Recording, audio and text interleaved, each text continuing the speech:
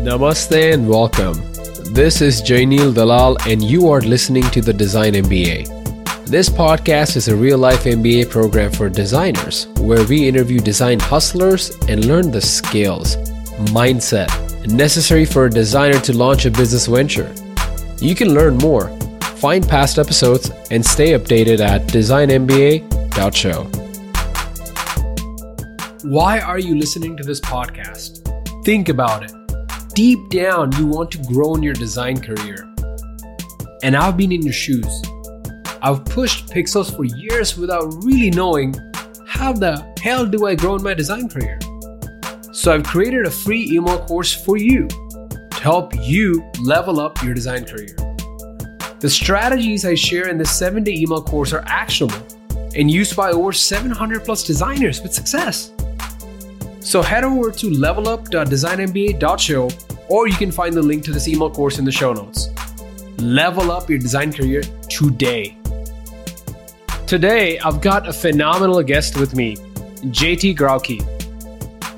JT is a freelance brand and product designer. He's worked with a ton of awesome clients. And if you are looking to up your brand game or you are looking to polish up your product design on your current website or app, or if you have an idea and you want someone to take charge of that and bring it to fruition, to life, then you definitely want to contact and hit up JT Grauke. And it's very simple. All you have to do is go to J for Jack, T for Tom, JT Grauke, that's GRAUKE.com, and just contact him. And I'm going to include a link to his website in the show notes, but definitely hit him up if you have any branding needs. So without further ado, JT, my friend, welcome to the show. Hey, thanks, Jainil. I like that intro. That was awesome. You nailed it. Thank you so much, man. I try, man. It is one of those things where a lot of people have podcast ads, and I said, you know what? I'm not going to have podcast ads. My ads are going to be my guest. Thanks, man. Yeah, that's been my thing. I'm humbled. I appreciate it. I'm sure is always the case. People come on and they're like, well, I don't know about that, but I'll take it. So you've got a background in acting. Yeah, I do. I have a BFA in musical theater. So I, only did it in college, and I did repertoire theater over summers and, did shows here and there. But that's technically my formal training as an actor. So this is a very stupid question. Let's say your wife told you not to eat that really delicious chocolate and save it for her, okay? Okay. And you ate it. And she's like, JT, did you eat it? Do you think you can just pull out your acting on the spot and be like, no, babe, I did not eat it at all? Absolutely not. I'm the worst liar. Couldn't do that. Because I was like, how do actors live their personal life behind the scenes? Yeah. Yeah, we're all, terrible actors in real life. Wow, that is deep. You're right. only when the camera's rolling. Only when it's all pretend. So, at least for me. Oh my God. And then from that point where you were in acting and stuff, what got you into the design realm? So, I actually made a website for myself that was kind of like my own little portfolio because I had shots from shows. And I remember downloading like an HTML template, basically. And it was kind of my first, my first intro into looking at code and the ability to change something in code and then see it update for real on a site. And that was just such a magical experience for me. And I think a lot of people describe that feeling of being able to change something just in code and then seeing what it did. And so I just remember playing with that, getting obsessed with it. And then that kind of took me down this whole realm into getting into WordPress, getting into just hacking together websites. And so I really approached design more from this kind of, front-end development world. And just, especially that was something that was easier to find classes on. It was easier to do things where you could go through tutorials. I mean, I don't remember the name of that. Was it Code School, where you could go and it would kind of walk you through different things? And I was obsessed with stuff like that. Oh yeah. And I'd always done Adobe products. I made videos in high school. I did a few wedding videos for friends, and I always just loved to put together footage. So I was always used to the Adobe suite. I was used to just kind of the interface and working in like a design software. So I felt like I had both of those sides to me, both the creative and the design side, and sort of an eye for film and photo and design in general. And then this kind of technical side with code and making websites. And after college, it just sort of dawned on me. It's like, oh, this is like a thing. People do this. This is a job I can have. You're like in acting school and you're doing this on the side. Yeah, I was doing it on the side, and that was actually how I would make a little bit extra money. Was I started to like make websites for like $500, and it was just like, oh wow, this is amazing. It was like, it was so fun for me. It was just like a little hobby. And you self-taught yourself, like all the coding and design and everything. Yeah, for the most part. After college, I got a job in sales, and I spent a few years in sales doing like outbound, trying to sell like data software. And I was continuing to do the freelance stuff on the side. It was not fun. It was not fun. I thought, I'm an actor. I probably should be good at sales. And it didn't go very well. But I ended up taking a course called Thinkful, or it was through thinkful.com. It was like back when they first started. And it was like their front end web development thing. And it was like 3 months. It was supposed to take 3 months. I did it in like 2 because I was just obsessed with it. Wow. But it's cool. You have a mentor. So I would meet once a week with this guy that I think worked at like ASOS. He was from the UK, and he just was like a full-time developer, but then he mentored me on the side. What year was that? Do you remember? That would have been 2013-ish, I think. 2013, 2014, maybe. Maybe sooner than that. And then you finished the course. And at that point, what made you decide that, okay, I think maybe coding and design is what I want to pursue instead of just working in sales? So I actually did a test that's called Berkman, which is like a personality test and like a career. It's like a career focused personality test. And it was actually at the job that I was working, where I was working in sales. And they started to do that kind of as part of their HR thing. And they were like, wow, you really are bad at sales. I mean, honestly, if you could have looked at your numbers, I was basically on like a performance plan where it was like, you either need to like get in shape or we're going to have to let you go. Oh my God. But anyway, I took that test, and it was like, man, have you ever considered like anything in sort of visual arts is what I think it was called. That was the category. And I was like, I mean, yeah, I do that like all the time. Is that a thing? Can I do that? And then I ended up basically making like a transition into their engineering department, and was a UI designer.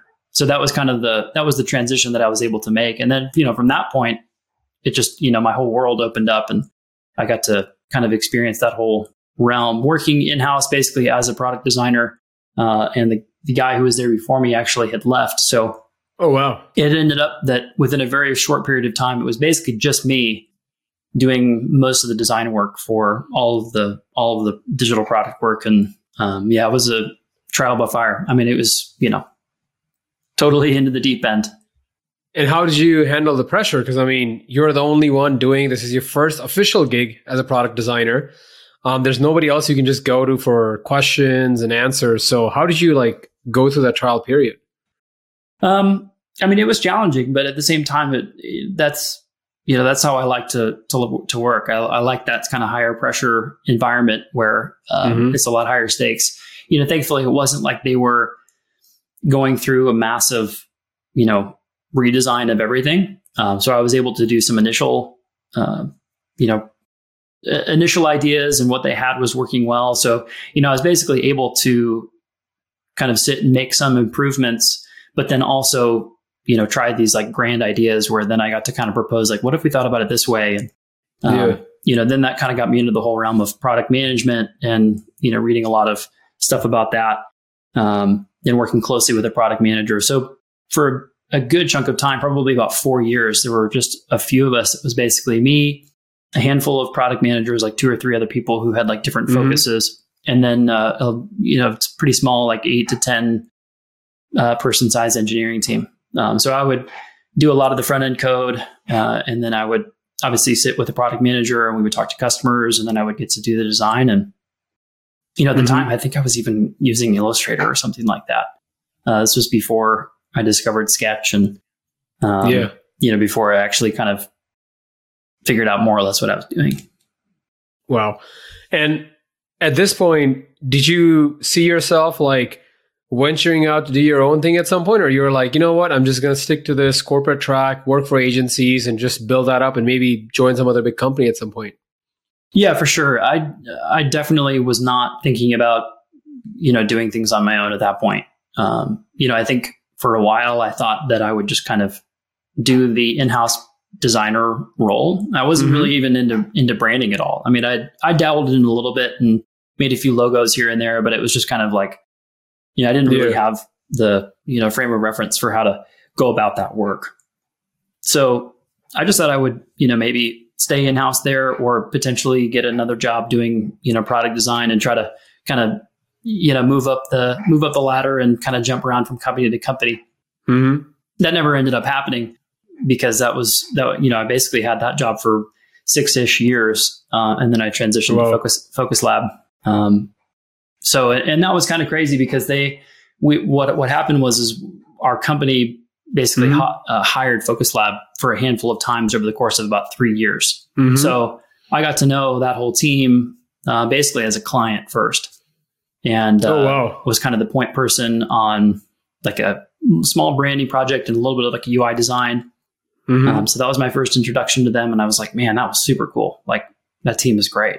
Like I loved the process. Wow. I loved the work that they did, obviously. And I was just kind of like a kid in a candy store, like, wow, like maybe I should, I would love to work for them someday. And I actually told Bill, who's the CEO, CCO. I mean, it was relatively flat. I mean, at the time it was like, he was just one of the co-founders.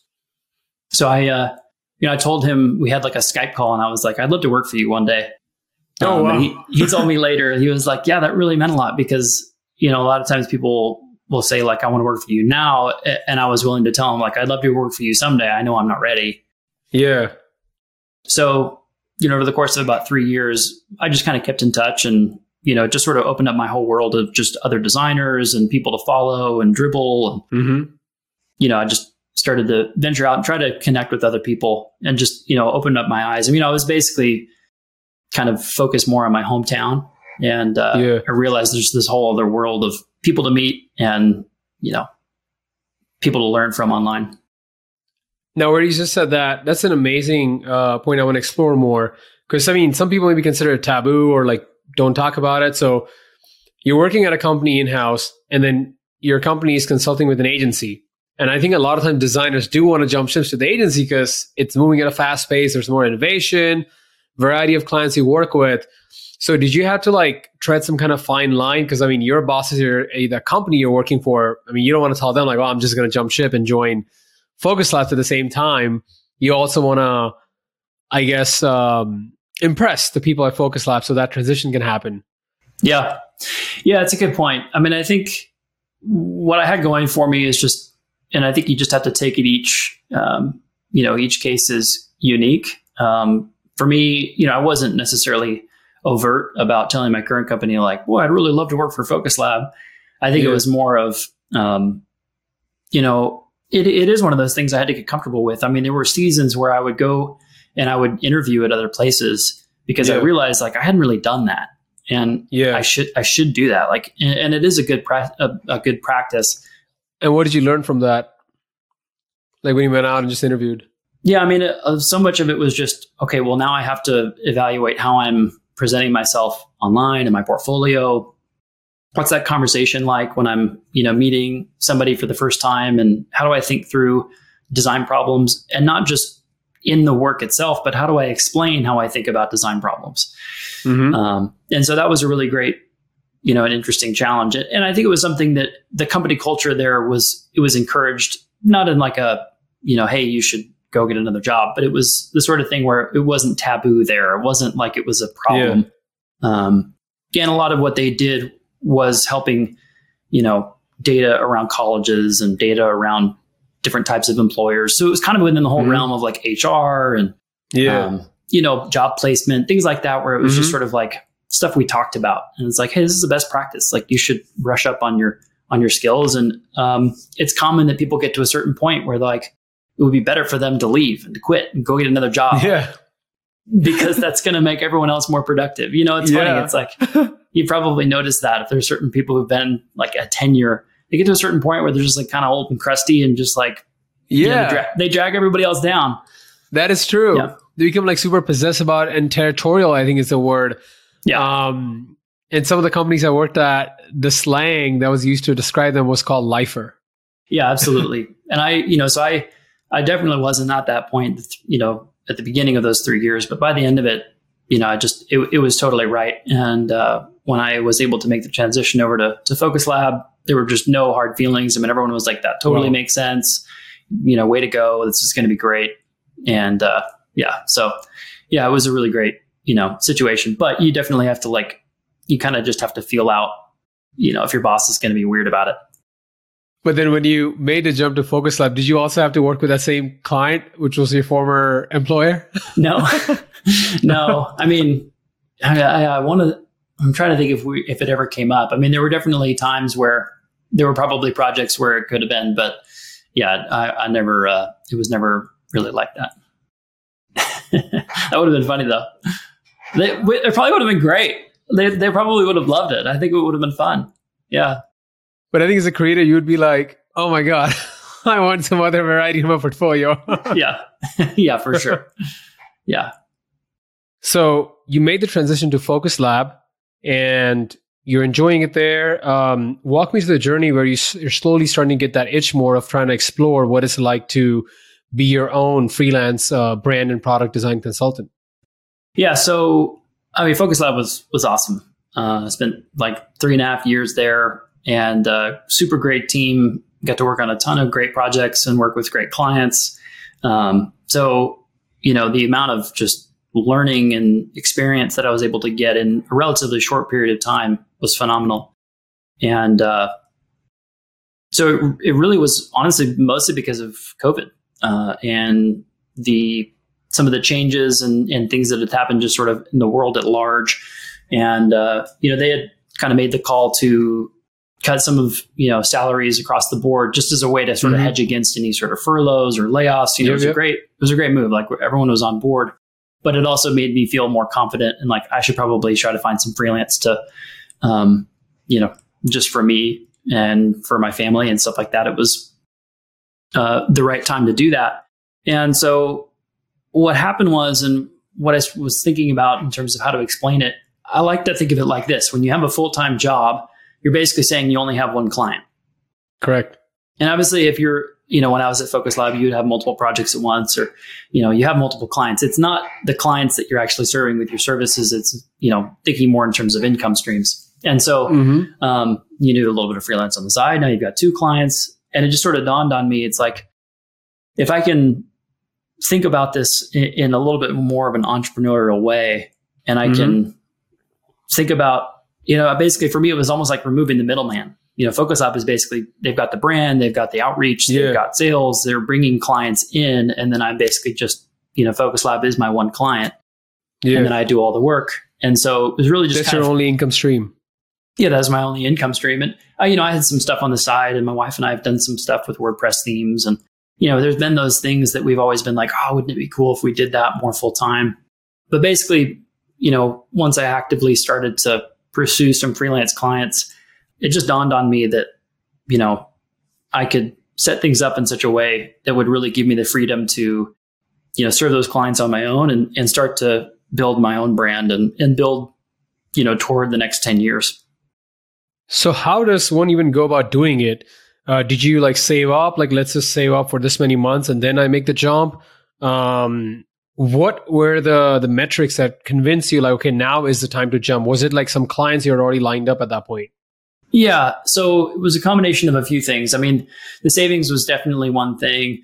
My wife and I have some goals around saving for our home and for future investments. And so we'd been kind of chipping away at some of that goal. But we hadn't put any money toward our house or this other investment. We basically just had it there. And so that was kind of this realization of, oh, I guess if we just leave that there for now, it can sort of be this nest egg. So we had, kind of an emergency fund and some other money that we're just going to leave alone, as we make this transition. Because I still consider myself basically making the transition. But then also, something that we can get into and talk about. It was just the way that I've tried to set things up is more of a, pay for input rather than pay for output, and more of like a time-based thing. So more of a time-based thing than a value-based thing. So right now, as I'm building my business, I'm trying to book my time at a higher hourly rate so that I can have more predictable income based on just showing up. So I can give you this many hours per month, and it's going to be this much per month. And so now I've got, what I'm trying to do is set up long-term, more like monthly retainer type relationships with clients as I'm starting out. Just want to interject and maybe ask you a question, because there's all these videos about value-based pricing, make it based on the entire project, and there's so much stuff about it. So I'm curious to learn why, as you're starting off the business, you're going more on the time-based aspect. You're charging a higher hourly rate. So why are you going for that approach instead of just making it all about value-based pricing? So I like to think of it like a financial portfolio, and you just have to diversify the types of projects that you have. Mm-hmm. If I were to, and I mean, I could be totally wrong, but this is just how I think about it right now. If I were to make all of my projects value-based and do them all structured that way, that's more based on milestones or more based on, the output. Completion of the project. Completion of the project. There's so many unknowns and there's so many variables that can, throw things off that you put yourself in potentially some unnecessary risk. At least for me, it felt unnecessary risk versus having right now, I'm basically at 2/3 of my project load is more of this time-based, I can give you this many hours per month and we're going to do these types of tasks at this dollar hourly rate. Mm-hmm. So I have it set up to just, and I basically structure it within my contracts as a pay for access. So you get access to this time, you pay for this time. It may be more, it may be less, but we're generally going to agree that my involvement is going to allow me to do these tasks for this amount per month. And it's basically at the beginning of the month, I send them an invoice and they have to pay it by the end of the month. So what if we take an example? Let's say I want to do some branding work with you. I want to do some branding work for my podcast design MBA, right? So I'm the client and I come to you hey, JT, I want to do some branding work. You say, all right. And you quote me your hourly rate. And I said, okay. And then we agree that, you say some kind of arrangement where I get, let's say 10 hours a week. Now, what if I don't use those 10 hours? Is it those remaining 2 hours carry forward to the next week, or I'm still paying you for the 10 hours regardless of how much I use them? No, the hours are not tracked and sort of kept and roll over and all that sort of stuff. And I should qualify what I normally do. And I think this is a good, obviously a relevant point. If you were to come to me and say, hey, I want branding help, I would probably try to break it into different sections such that we could start with a value-based sort of lump sum upfront for that type of thing. If you just came to me and said, hey, I have this app that I want to build and I think I need your help to design it, then I would say, okay, I'll give you 40 hours a month and it'll be this much per month. And let's go and we'll start next month. And, I've got a slot open or something like that. If it was just hey, I want to do a brand, I probably would, there would be a lot more discovery and asking questions about, what kinds of things you're needing for the brand. So I would try to do a lot of that stuff up front, because that is a little bit more predictable in terms of my process, in terms of how long I think it's going to take. And I can structure that in a contract. But then there's this whole implementation period. There's this whole other side of things. And that was one of the differences I felt from Focus Lab, where I wanted to be able to hang in there with people as they implemented brands and as they move from here's the big idea to here's a Google slide template and here's a one pager and here's your site and here's some other, sort of, it's the experience. How do we actually put this into play? And that's where then I would try to transition them into, okay, let's basically turn the valve on this much and it's going to be this much per month. It's a lot cheaper to keep a client than to go find a new one. Ah, I see. So you're providing the value in the discussions with me that, hey, you want to consult with me even when we're implementing and not just be all right, the design's done, now I'll figure it out kind of thing. Yeah, exactly. So it is, I guess a bit of a hybrid approach. And I think what it is that, there are some people that I work with where they just don't need branding help. They do, because I'm basically, doing like marketing collateral. They've just got like a handful of needs, and I'll say, okay, let's create a spreadsheet and basically just come up with like a backlog of things that you're probably going to need help with. Yeah, and try to get as much of an understanding of what the work is generally going to look like if we're going to do more of that monthly thing. But for the most part, if somebody just needs a new brand and they're like, let's go through your process, then I'll quote them like a flat rate and a project cost. I see.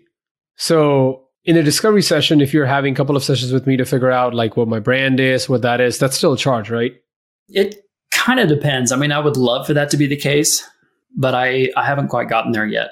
I think that there's definitely ways to do that where you are essentially selling like a strategy portion up front. But I usually will do a handful of calls, not a handful. I mean, I'll usually do some sort of a discovery call. I see. The first call is like just to get to know, I see. Yeah. If it's a good fit and stuff. Okay. Yeah, for sure. And then it kind of depends on what their needs are. And sometimes I'll have to continue to follow up with them. And, it's always better to get as much clarity up front and have I'd much rather take the time to try and understand what it is that they need from me. And if that eats into time that I could have been charging them or whatever, like I'd much rather absorb that and have clarity on what exactly they need than jump into something and not necessarily have that.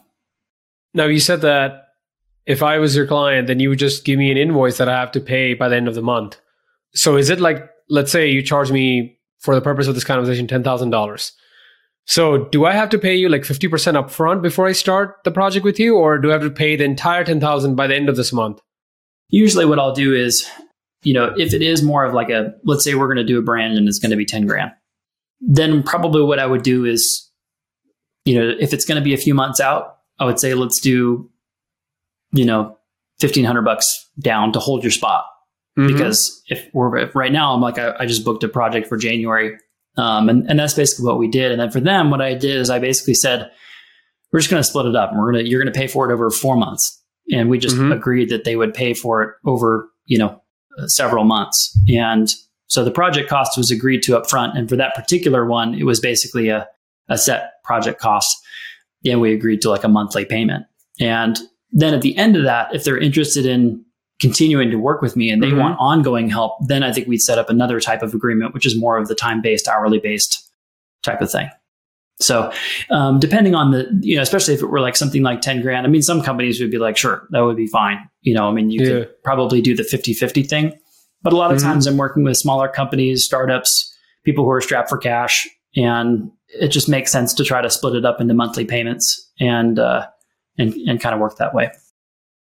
Now, do you ever worry, because for somebody listening to this and they want to become like you, a brand designer of one, they're just starting out, the key thing is about payment, where if somebody's like, let's say it's starting right now and they don't have to pay you any money to hold the spot. It's like, all right, I got to pay you the invoice by end of November, but then you've been working till November. There's this discomfort, like when are they going to make the payment? And if they're off like a couple of days late, do you have to go and like remind them again, or how does that work?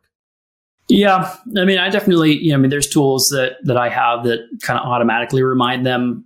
I'm always a little bit wary of that. Like I don't really want to pester them or make them feel like I'm, I always try to get a month or two ahead in terms of just, when I'm billing. So whenever I'm billing people, it's nice to be able to have the grace to be like, if they're late, it's not like a huge deal. And obviously I'll try to be clear and, it's not like I've never really had a situation where people are like trying not to pay me or, it's usually some sort of logistical thing that would keep them or make it late. So getting a few months ahead is a big part of that. So whenever I'm billing for work that's been done or that I'm going to be doing that month, it's not because I need that money right then for my budget. I always try to get a month or two ahead. And that way, so anything that I'm billing for November is for like, January. So you're having a buffer of cash flow that you've accrued and saved up. So this way you're never having to pester the clients. We're like, hey, my God, where's the invoice for this month? Yeah. Like December's budget is basically already good. I see. If that makes sense. So I'm not panicked about like, oh my goodness, if they don't pay me, then what are we going to do next month? Or something like that. You kind of have to get a few months ahead. And I'm not totally a few months ahead. I think right now, maybe it's kind of rolling into December and it's sort of good at this point. But that's kind of the hope, is that as your billing work is for the month or two in advance, so you're not getting into this kind of panic spot of like, But I mean, I also am very clear with people like about payment terms, and if it's like a net 15 or a net 30, where they have to pay within 2 weeks or 1 month. What does that mean, net 15 or net 30? So like a lot of places have like specific requirements, and if you're working with a bigger company, they'll have like certain terms where they'll require that they will require that it's paid within 30 days, or at least that many days. Sometimes they'll be up to like 60 or 90 days. They'll have like a net 90 terms. I haven't actually gotten into that, but I've had a few friends that have agencies and have had to like navigate what to do when companies have a really, really long period of time before they can pay you. And it's, it's a challenge. Thankfully, I've never really gotten into that. And I'd also love to just not even, it's like, I feel like if a company was like, we can't pay you for 3 months, I would be like, I don't know. That would like stress me out too much. I totally get that. Now, for a moment, can we take a deeper dive into your tool stack? Like you mentioned some of the tools you have to that automate the invoicing.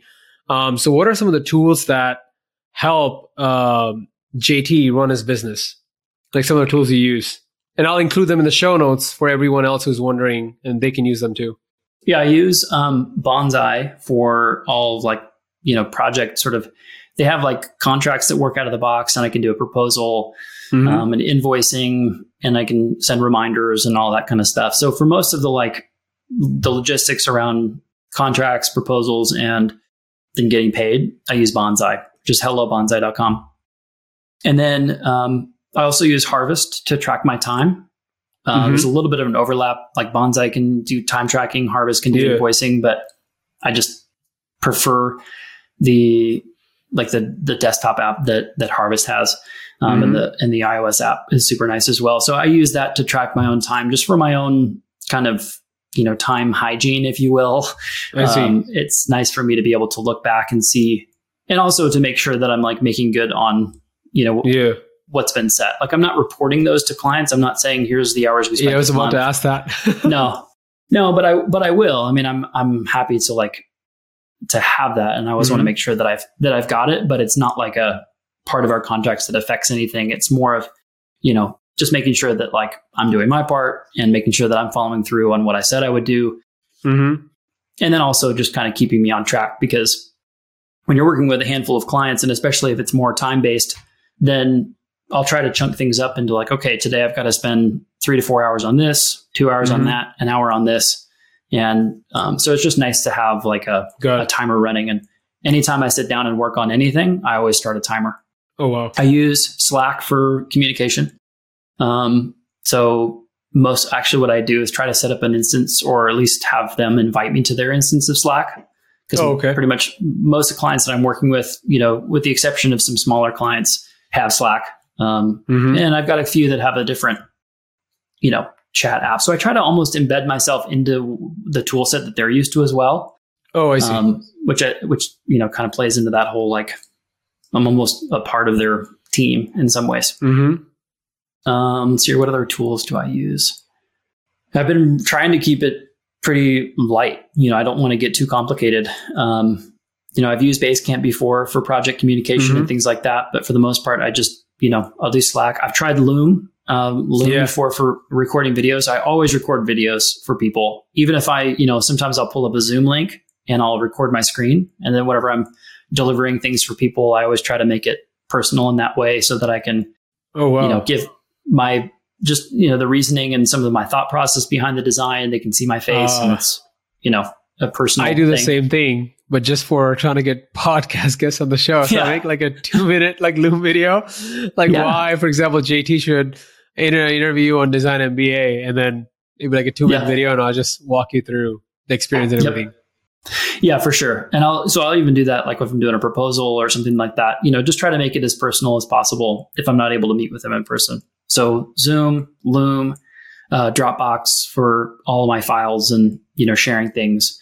Figma is my main design tool. obviously all of the Adobe, Creative Suite. I have Notion open right now that I use for taking notes. Sublime Text 2. I use VS Code for certain projects because there's like a terminal built right in. So if you have like a project or a repo that you're working on, you can actually, commit changes and do Git. They have like a GUI for Git, a Git GUI. I have a Nucleo app, which is like a little icon thing that I use. I listen to music on Spotify. I feel like we're getting too far. Oh my God. No, this is really interesting because it gives someone a perspective, because one of the things, I'm trying to wrap my head around is when you work in an agency, there's like this whole team. There's like the account manager that engages with the client. Then the designer, the only thing they have to do is just do the branding or the design work. Right. But in your case, you have to do everything. So I was just trying to like wrap my head around, how do you manage that workload? Like, you got to do the design work at the same time, but you also got to like do the email and the outreach and the communication and everything. Yeah, it's true. Well, and I've got to give a ton of credit to my wife as well. She's a huge support in all of this. She's got, she manages like all of our books, and I have an accountant who does all of our taxes. So yeah, my wife, Kelsey, will, at the end of the month, she goes back through and we make sure that we've kept track of all of our expenses and income and how's all that. I'm pretty sure we're using QuickBooks Online for that. So yeah, she's I wouldn't be able to do it without her. I'm able to, she's able to kind of share the load because she's super good at that stuff. That's amazing, man. Wow. Yeah, no, I'm blessed for sure. Kelsey, if you're listening to this, you just realize how awesome of a guy you got in JT. Scoring extra points. Oh yeah, you definitely need them when the time comes. So this is like your inner stack that's helping you. How do you go about finding clients? Do you dedicate a specific time, like maybe Fridays, 2 hours, let me cold email clients? Is there a platform you use? What is your strategy for getting new clients? So right now I'm trying to not take on any new clients, which is kind of, a bit ironic, but it is kind of the nature of the way that I've set things up. Like I'm basically booked because of the clients that I have right now for the next few months. Like I couldn't take on anybody. Oh, wow. You're maxed out. Right. Which is great. And it's also, I could potentially be maxed out because most of the people that I've been able to get in and work with, there's either branding work that's been done. So we're like beyond any of that stuff. And now it's more of like, some of it is, branding and trying to help with brand strategy and like storytelling on a more regular basis through content stuff. Or I'm doing marketing collateral, like a 2-pager, 1-pager, Google Slides, email templates, things like that. Or it's product design. And I'm actually in like, Figma, and we're just working with a product team and kind of, doing those kinds of things. So what I plan to do, and most of the time it's word of mouth. I try to always leverage my internal network, hitting people up and asking for referrals, offering to give them like, something like $300. If you, or either huge gift card, or if I know them, if I know something that they would like, but try to just, throw some cash their way. I mean, I'd give them $500. I don't know if somebody, I probably would and should give them a lot more than that. But if I were to have a client that came and said, hey, you should talk to this person, and then they end up becoming a client, I always want to make it something that they're just sort of like, oh, wow, thanks, man. You didn't have to do that. But yeah. So that's one thing is word of mouth, trying to hit up past clients and say, hey, if you don't have any work. Most of the time I'll hit up somebody that I've, done a website for or something like that. And, I have a lot of these clients that are almost these serial entrepreneurs, and they're like, yeah, I've got something. And, they'll come back around, which is why it's so important, just, the customer service aspect and really delivering on, trying to do as well as you can on their project. As far as like, outbound stuff that I have done and that I plan to do in the future, most of that is on Dribbble and LinkedIn.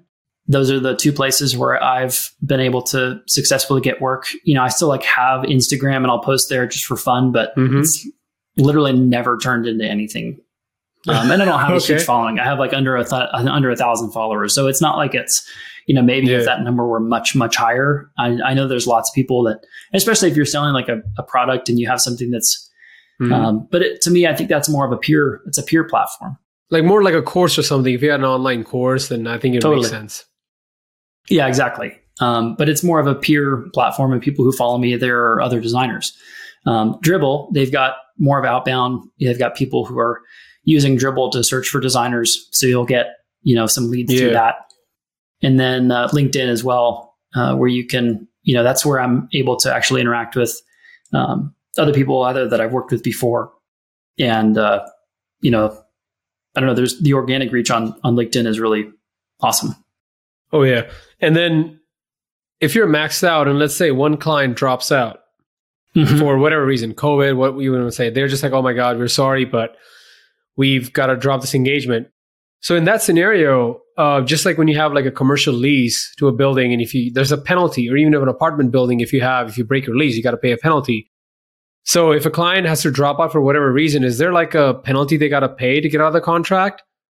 It depends on how it's set up. If it's the sort of thing where it's like, we're going to start with this bigger chunk for this, clearly defined scope, then I have it that they would basically pay like a prorated amount since, what they had been invoiced. So they have to pay, something like 50% of whatever was remaining that still needed to be paid. If it's the sort of thing where it's like, hey, we're going to be ongoing, then, for that sort of thing, I just would finish out the month and they would say, hey, we're not going to re-up next month. And then I would just know it. I think for right now, I have something like 7 days or 14 days. It's relatively short. Just time that they would give me a heads up that that's going to happen. And then since you're maxed out, do you have, and that's where I think your strategy is coming to play. You're booking these clients a little bit in advance. You've got the cash flow, but then you're also holding their spots. So that's why you're not worried if a client drops out or anything like that. Yeah. And I, like I said, I'm trying to, view it. I have a few like long-term relationships where it's just sort of like, that's kind of like, 80% of my time is on those few clients. And then I've got spots for more of these project-based things. So I am always going to have sort of a rolling, revolving door of the project-based stuff. And, most of that, I have a few different places where we've done some outbound stuff. But even there, I'm always amazed at somebody who will just say that they, saw our work somewhere and will hit us up. But it's not a big outbound effort for me right now. And then how does one figure out like what their hourly rate is? Because a lot of like folks listening to this, they're going to be like, well, I want to do my own thing, but how the hell do I figure out what I charge per hour? So how do you do that for you? And maybe what advice would you tell them? Yeah, it's tough. It kind of depends on supply and demand. It comes down to what value people, I guess in some ways it always is a value conversation, what people are willing to pay. For me, it was just more of I just tried to start somewhere. And I asked a bunch of peers and I said, hey, what do you charge hourly? What do you think I should charge? And then some people will come back and they'll like counteroffer, or they'll be like, what about this amount? And, it's like, I'm happy to work with people. At this point, I don't have like a super, hard line in the sand. And that's also nice just because, over time, I can also, and I haven't really had to do this yet, but it's not negotiating, but it's basically being like, hey, starting in 2 months from now, my rate's going to go up to this. Obviously, happy to keep you guys on, but my rate's going to be going to that. And that's been great because I've had some people who have reached out and said, hey, we want to work with you. And I'm like, great, this is my hourly rate. And they're like, awesome, that sounds good. And I'm like, okay, cool. Great. Yeah, let's get started. Oh, yeah. So you might even try increasing your hourly rate with the new clients to see if they will accept it. Yeah, exactly. Yeah. And it's not like, by astronomical amounts. I don't want to go to somebody and say, hey, my rate's doubled. Just because that would be like a really, try to do something like in like, 10 to 20% increments rather than, hey, we just doubled our rate. So just to get an idea, when you were asking your peers how much they charge hourly, what were the numbers you were hearing? Like 200 an hour, 500 an hour? What are some of the numbers they're throwing around? Yeah, I've talked to friends who've freelanced in like the $50 an hour range all the way up to, $250. I see. And it just kind of depends on, is that just them? Is that them and one other dude? I see. What kind of work is it? So, it kind of depends. And I've definitely worked with people all in those ranges as well. Less so on the higher end, but, I even have one right now where I have it's like a 60-40 cash equity split. So I ended up basically saying, hey, this is my hourly rate, but I'm going to take 60% of that in favor of getting 40% of what I would charge you to just buy units of stock. Oh, wow. That's playing the long game. Yeah. I love it. Yeah, it's also just like it could just totally fall or not fall on my face. I mean, the nice thing, but it's sort of like, okay, let's say your hourly rate is $100 and so then you're like, okay, now I'm making $60 an hour. And the reality is like you basically are. I mean, there's no guarantee that the other $40 that you're spending in buying stock is going to do anything. So, I mean, maybe, but most people that I talk to, it's sort of like that stuff never pans out, or you've got to, you've got to get a rare. So was that offered to you, or did you propose that kind of arrangement? No, it was offered just because they were, young and sort of in that startup phase where it's sort of like, there's not very many people involved, and I see. They, need my help. And so, it's like, that's the main way that they can. So that was the only way the deal could move forward. There was no way you could just say, no, I will only work with 100% cash. Okay. Yeah. I see. And I wouldn't do that. That's not something I'm looking for. It's just, somebody that I knew, somebody that I trusted, and somebody who I'm like, they have a pretty good track record. So I'm actually pretty excited about it. It's not like it doesn't feel like I'm just throwing money away. So you are a brand designer one now, and there's a lot of things you're still figuring out, but you've already made the jump, and there's still other people who haven't made the jump. So having gone through this journey, what advice would you give them if they were looking to become a brand designer one, just like you? I think that it really comes down to evaluating whether or not you have the skills, some of the self-discipline that I think it takes to be able to be organized with your time and work with clients and be able to handle both some of the sales process and some of the unknowns of getting new clients, and then also delivering on the work. And, for me, it's like I have a huge support system in place from just, being married and my wife having other skills that I'm able to lean on. She's a self-discipline. Yeah. So I think it really does come down to just, some of those time management skills. And then, I think the first thing to do is obviously just to kind of venture out and try to find, a freelance thing, try to find some small project that kind of allows you to just, it's sort of the training wheels and being able to try it out without really needing to, totally take the plunge. Wow.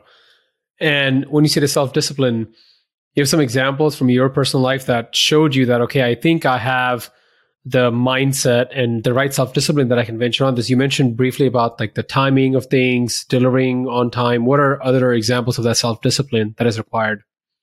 I think it's, for me, one example is just the ability to kind of make certain compromises.